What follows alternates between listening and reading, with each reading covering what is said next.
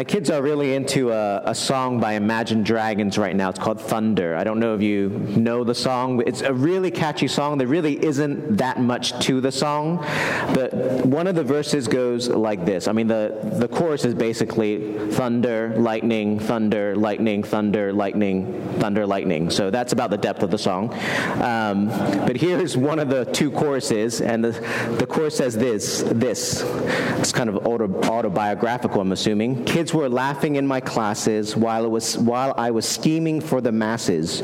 Who do you think you are? Dreaming about being a big star. They say you're basic, they say you're easy, you're always riding in the backseat. Now I'm smiling from the stage while you are clapping in the nosebleeds. So very obviously in this song, here's a guy who dreamt about becoming a rock star, a pop star, or whatever genre Imagine Dragons is considered to be. And it's kind of like I've showed you guys who looked down on me back in high school or whatever, now I'm a big star, and you're cheering for me from the nosebleeds. And it's kind of this just very simple illustration of how there can be a desire in us to want to make a name for ourselves. Perhaps not to be famous like a band, like Imagine Dragons, but almost all within at least a certain group of people want to be known, want to be valued, want to be thought well of, want to have a sense of significance in that group. Even if it's just, say, our immediate family or our immediate co-workers, wanting to make a name for ourselves in that particular context. And today, the main point is this simply: let's not make a name for ourselves because God already knows our name. Let's not make a name for ourselves because God already knows our name. I'm going to jump right into today's passage, the Tower of Babel. We did a series maybe a year ago on the early chapters of Genesis, and we didn't get to chapter 11 in Genesis. And I'm really excited to go over this passage. It's really a passage that I think says a lot about humanity and what humanity struggles with. So it's verses 1 through 9, and I'll go through it section by section. But kind of the two main breakdowns of this passage is verses 1 through 4. You could say the theme is the word of humanity. What humanity says here, the people of Babel say, kind of indicates the theme of that section, verses 1 through 4. And then verses 5 through 9, it's the word of God that is the theme of that section. And we see the contrast between the word of man versus the word of God. Now we kind of are given the setting, so let me just read verses 1 and 2. Now the whole earth had one language and the same words, and as people migrated from the east, they found a plain in the land of Shinar and settled there. This indication of people migrating from the east was in these early chapters of Genesis an indication of people moving away from God, moving away from the Garden of Eden where the presence of God was. And now, because of the fall of man, because sin had entered into the world, God had sent them out of the Garden of Eden. And this migration from the east was an indication of people moving physically, but also spiritually away from God. And we see what happens when this humanity moving away from God, what they come to do. Verse 3, and they said to one another, "Come, let us make bricks and burn them thoroughly." And they had brick for stone and bitumen for mortar. You've probably read this before, and I don't know if you've asked this question to yourself, but I've asked this when I've read it. It's like, why do they make such a point to talk about making the bricks and burning them thoroughly and using brick for stone and bitumen for mortar? And the reason is this. So the Israelite readers of Genesis would have had ready-made stone in which they built with. And so the Mesopotamian context that is referred to in Babel here, they had a different method of building. And they were actually quite, prideful of their method of building. And it really was considered in those times an innovation in the way in which they built. And so the emphasis on how they made these bricks and what they used to build with was an indication of sort of the technological innovation that went into the innovation and the pride they had in that building method. And so they continue on to say, see, first was their words about how they make the bricks. Verse 4, then they said, come, let us build ourselves a city and a tower with its top in the heavens, and let us make a name for ourselves, lest we be dispersed over the face of the whole earth. Now, I'm from Hong Kong, land of skyscrapers, so I have to say, my initial readings of this long time ago was I just thought of very tall towers, very tall buildings. And that's really not what is going on in this passage. This is a long time ago, very ancient methods of building. And so most scholars believe the kind of tower that was being built is what we would call a ziggurat, which is essentially,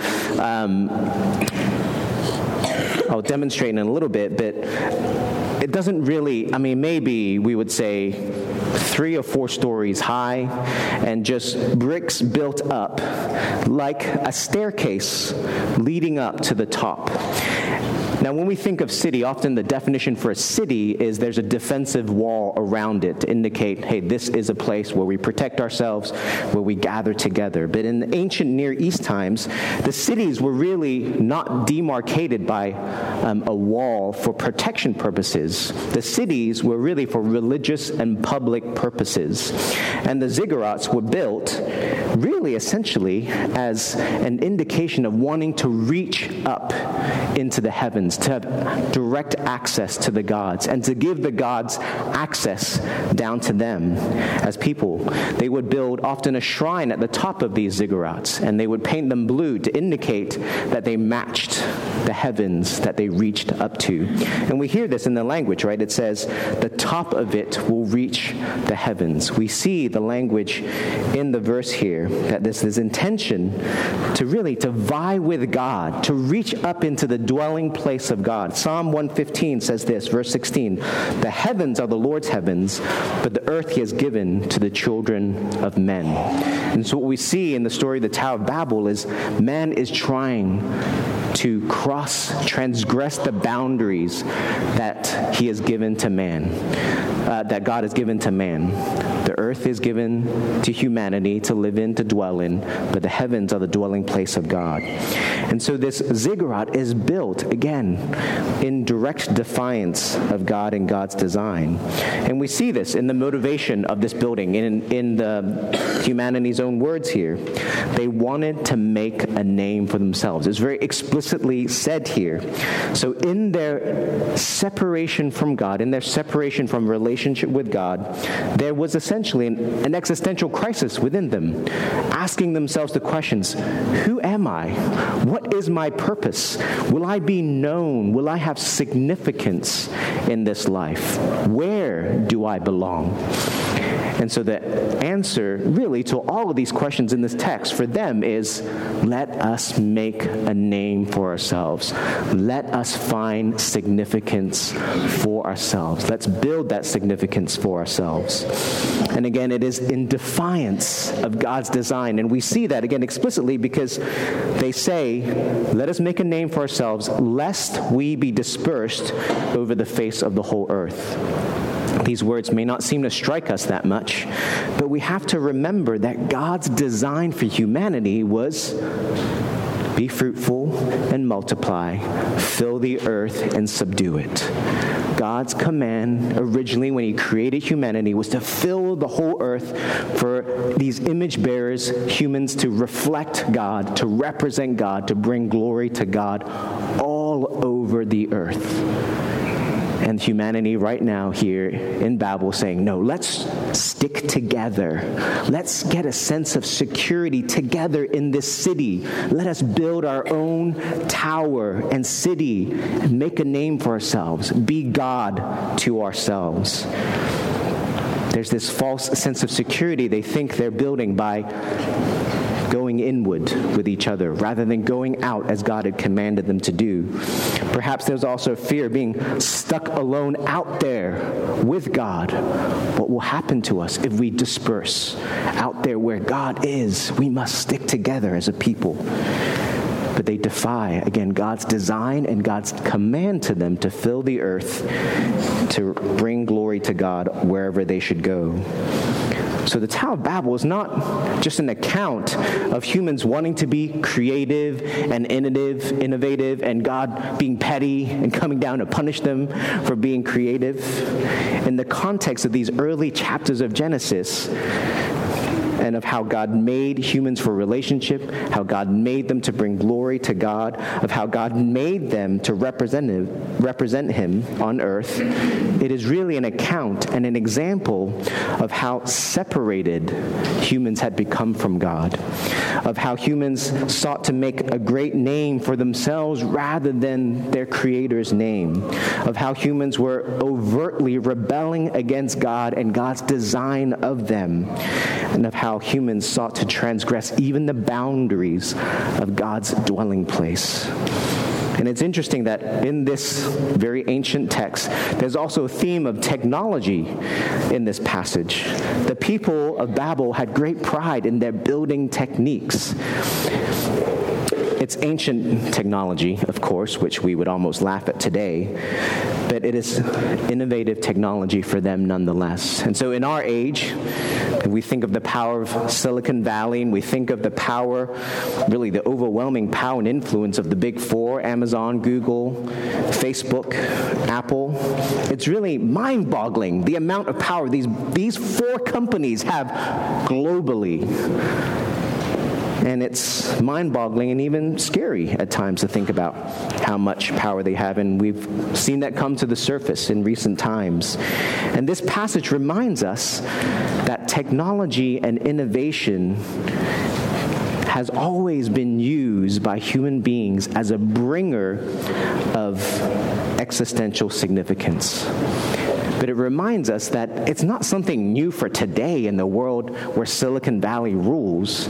It existed in ancient times where technological innovative advances always brought this temptation for man to find significance apart from God in making a name for themselves. And so when we think of Silicon Valley in this context, it's old hat. It's just kind of on steroids.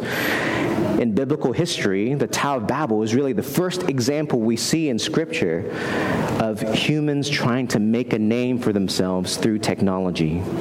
And this ability to do so is God-given. Technology enables us to subdue the earth as God had commanded us to do. And it sets us as humans apart from other species. It is a gift from God. And yet at the same time, in our sinfulness and our brokenness, we use this gift and we pervert it for our own purposes. It's interesting to think, I just looked up the vision statements for the big four companies. Google's vision statement is to provide access to the world's information in one click, which probably includes my personal information, browsing habits, and spending habits. A bit scary.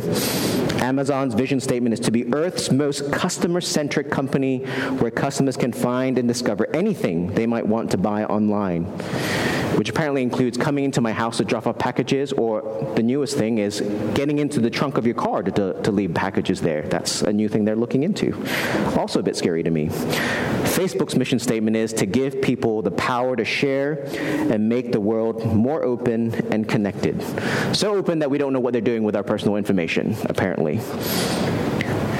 When we think of it on one side, it's inspiring what's being done. It is creative. It is innovative.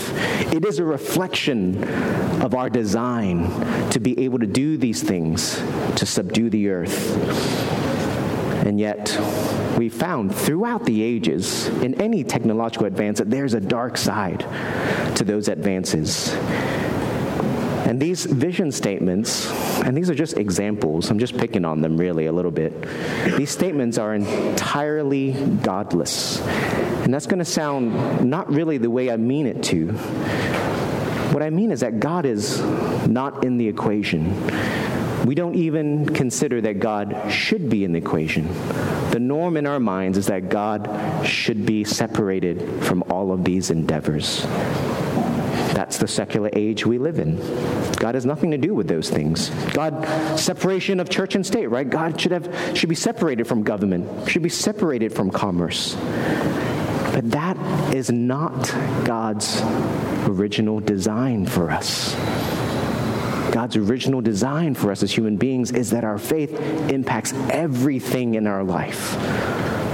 The way we rule over the earth, government, the way we create cultural goods, commerce, it should influence everything. I think we live in a secular age where what the people on Tower of Babel did just seems rather harmless to us. We want to say to God, like, God, geez, just let them build their tower. Like, leave them alone. What's the big deal? You're a bit petty here, aren't you? But here's the thing. The ghost of living for God and God's glory has become such a faint, subconscious, distant memory for humanity. And we think it's normal that God should have nothing to do with most of our endeavors. And we say, God has to do with my spiritual life, but nothing else. And this very story says, no, God has to do with everything. God is the creator. God is the one to whom is worthy of all of our praise and all of our life.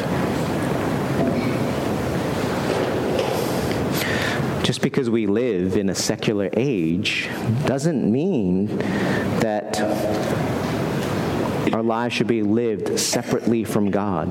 But so often that's what we do. Even as Christians, so much of our lives is lived separately from God without consideration of what does God have to say about this part of my life. And subtly or overtly, we can find ourselves living our lives seeking a name for ourselves, seeking to find significance and security in our accomplishments rather than in God. And just because it seems entirely normal to us doesn't mean that that's the way God intended it to be. That doesn't mean that it's right and pleasing to God in His eyes. There's nothing wrong with building a city or a tower. That's not what the point of Tower of Babel is. The point is, when these things are done with the motivation to fill some existential void, that void is impossible to fill with those efforts. No one who sought power and influence for the sake of power and influence will ever feel like they have enough of that. No one who sought fame for the sake of fame will ever feel like they have enough fame. I'm guessing that not many of you in here are like, yes, I need power. I need influence. I need fame. None of you strike me as those people. But I think that most of you could probably be honest with yourself also to know the ambitions that you have that are apart from God, that you've left God out of the equation of those ambitions, that you've sought your significance in those accomplishments, that you've sought to find a name in those accomplishments. Let's see what God does with that. Verse 5. And the Lord came down to see the city and the tower which the children of man had built. And the Lord said, behold, they are one people, and they all have one language, and this is only the beginning of what they will do. And nothing that they propose to do will now be impossible for them. Come, let us go down and there confuse their language, so that they may not understand one another's speech.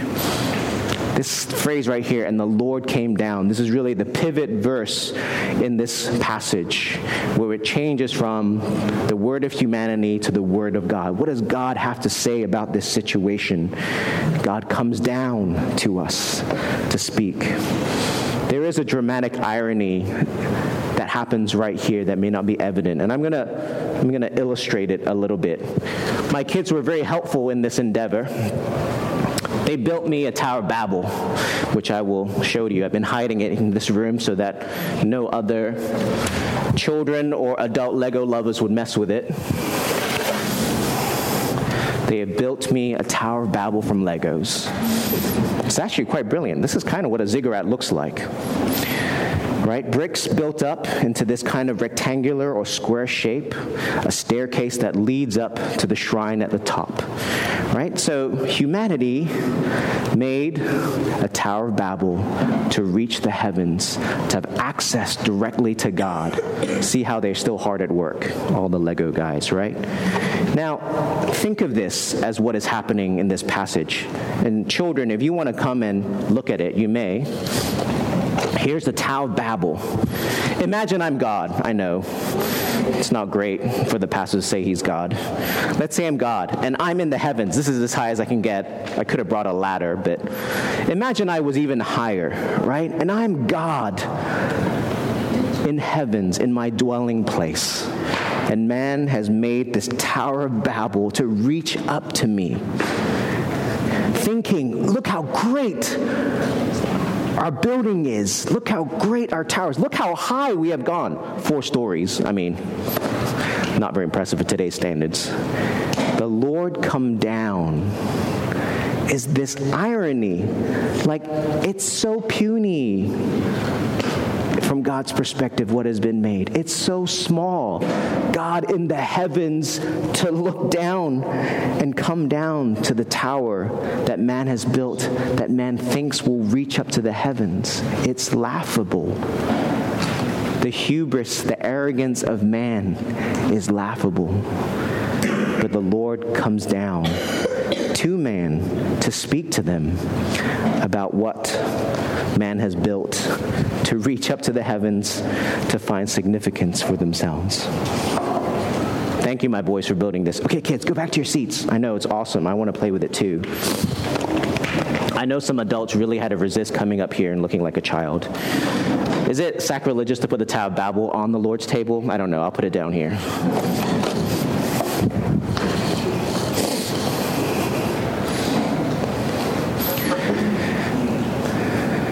The ziggurat, the Tower of Babel, is literally a staircase to the heavens, to the gods. That's what it was meant to be. It was deeply religious, spiritual, philosophical in nature. It wasn't just man building a harmless building and tower for fun. It was meant to be in defiance to God. Bruce Waltke, in his commentary on Genesis, says this: its builders think their temple tower reaches into the heavens. It is so low that the Lord has to descend from heaven just to see it. That's the irony of that. The arrogance and hubris of man thinks they can reach the heavens when they're so far from reaching God through their own efforts. In verse 6, the Lord said, "Behold, they are one people and they have one language, and nothing that they propose to do will now be impossible for them." God is concerned about what people, as one people, will do in this world without relationship with God. How will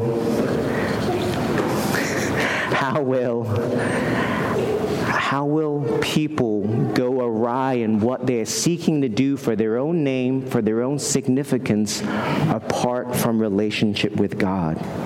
What God-given boundaries will they cross now? What unintended consequences will they bring into the world as they continue to create and innovate? What dark side will they create in the name of innovation and technology? I need you to hear this. This is not an anti-technology sermon. This is a message of how humanity's efforts apart from God has a dark side, has unintended consequences.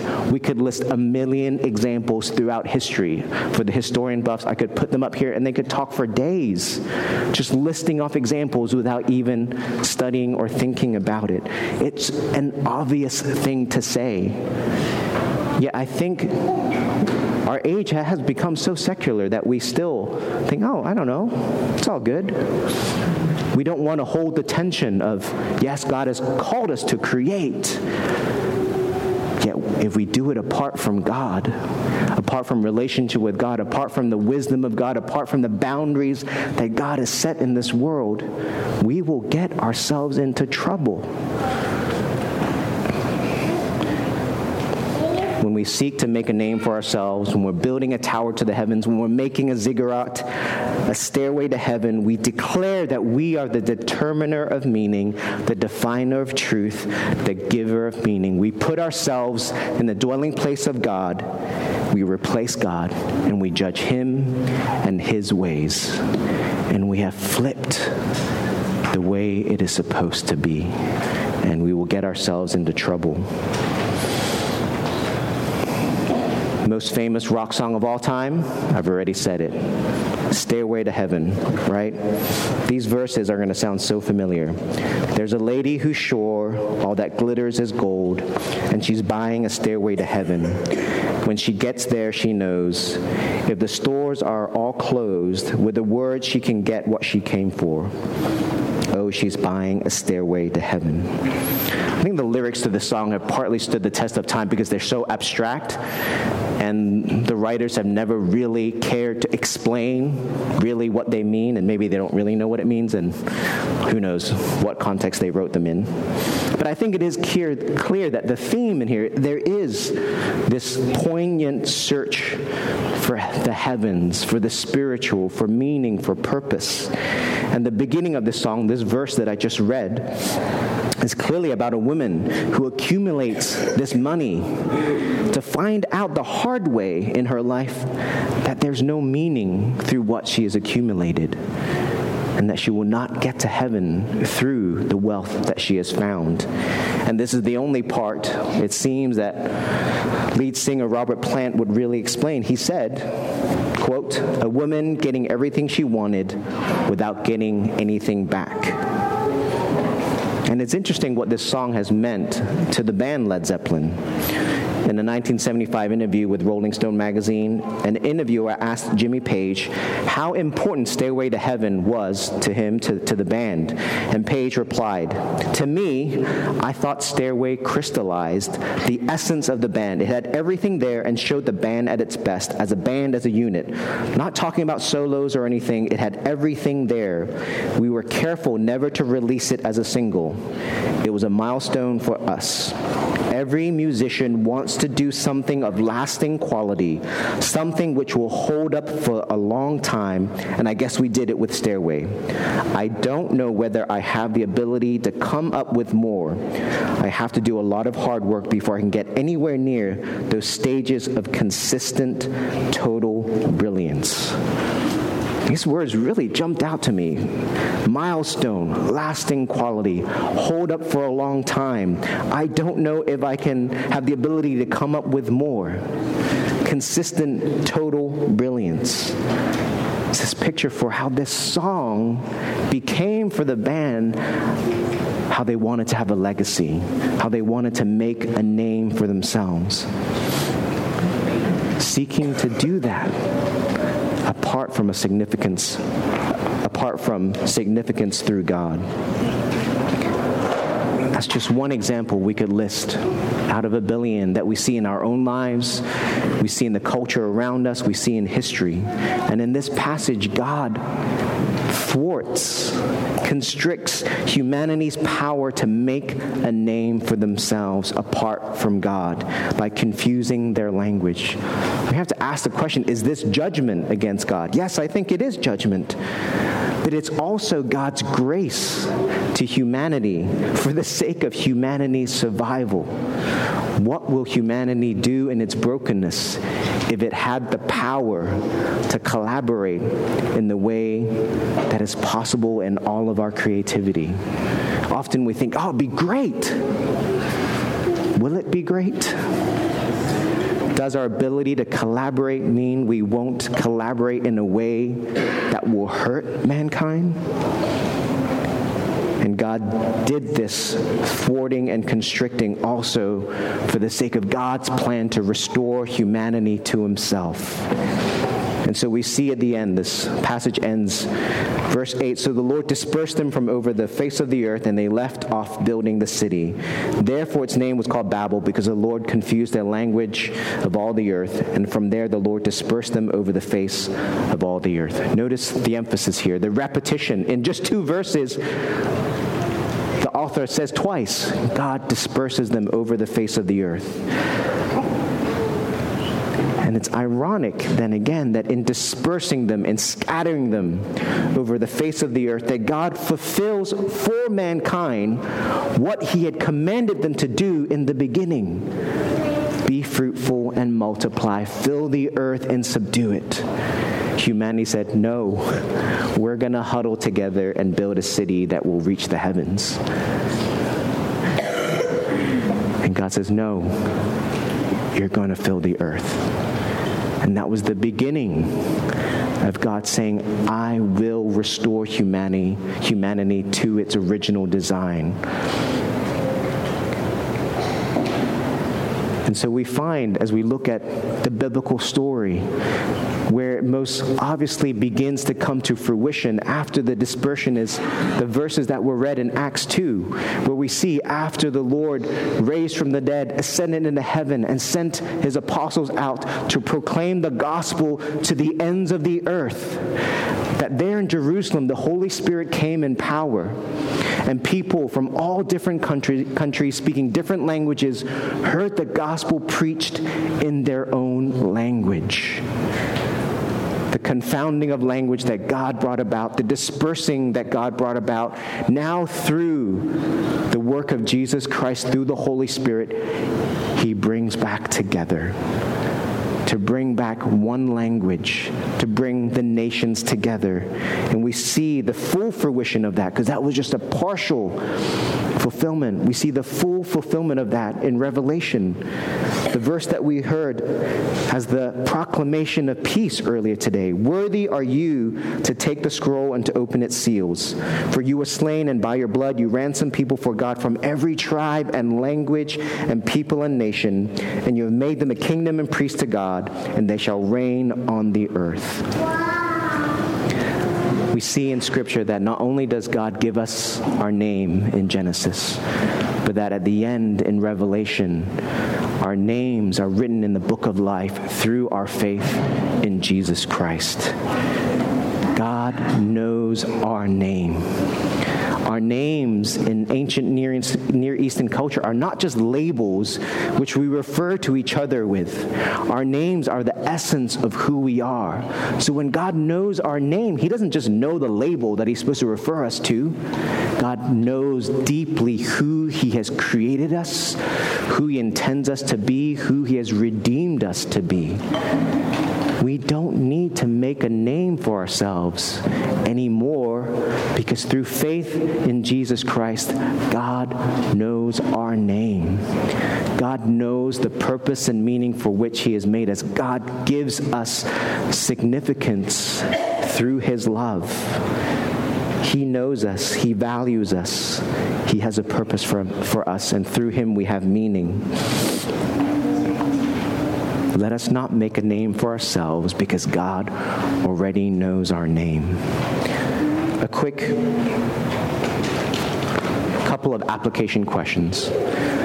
You might be wondering why this was titled Called to Power for Service. And I might not have done a good job explaining it, but we look in the New Testament, I don't think there's any instance of Jesus or the disciples calling us to power. So the sermon title is a bit of a misdirection, because Jesus doesn't talk about being called to power. In fact, when the disciples got power hungry, Jesus says, die to yourself, deny yourself, take up your cross, follow me, serve others. The emphasis is towards service rather than power. Yet when we look at Scripture, we see again we were created to rule over the earth as good, benevolent rulers who glorify God and rule for the sake of others. The power that we were given was not for ourselves, but for service to others. The problem with just talking about the New Testament is that we begin to think that either we should completely shun power, which actually we really can't anyway, or we just ignore it as a subject that we should talk about. Either way, we get into trouble, because the reality is We all have positions of authority and power. Andy Crouch in his book Culture Making makes a really great point to say power is always contextual. And that means when we think power, we think Capitol Hill or maybe the state capitol, politicians, really wealthy people, people high up in the organization. Those are the people with power. But Andy Crouch says power is contextual, meaning there's power that happens in very specific context. You could be the bottom of the totem pole in your company, and yet somehow because you're respected, because you work hard, because you do great work, that your voice matters. That when you speak, people listen. There's a power to that. Now the question is, what will you do with that power? Will you use that power to make a name for yourself? Or will you use that power in service to God for the sake of others? And that's really the two application questions. In what way are you seeking a name for yourself? How can you use whatever power that God has given you, whatever influence, whatever authority, how can you use the power that God has given you in service to others for God's glory? We are called to power for service, to live for God's name, not our own name. And God knows that. And God, through Christ, has died on the cross for the ways in which we were like the people at the Tower of Babel seeking a name for ourselves. He sacrificed himself so that we might be restored to him, so that we might serve him and his kingdom for his glory. Let's pray.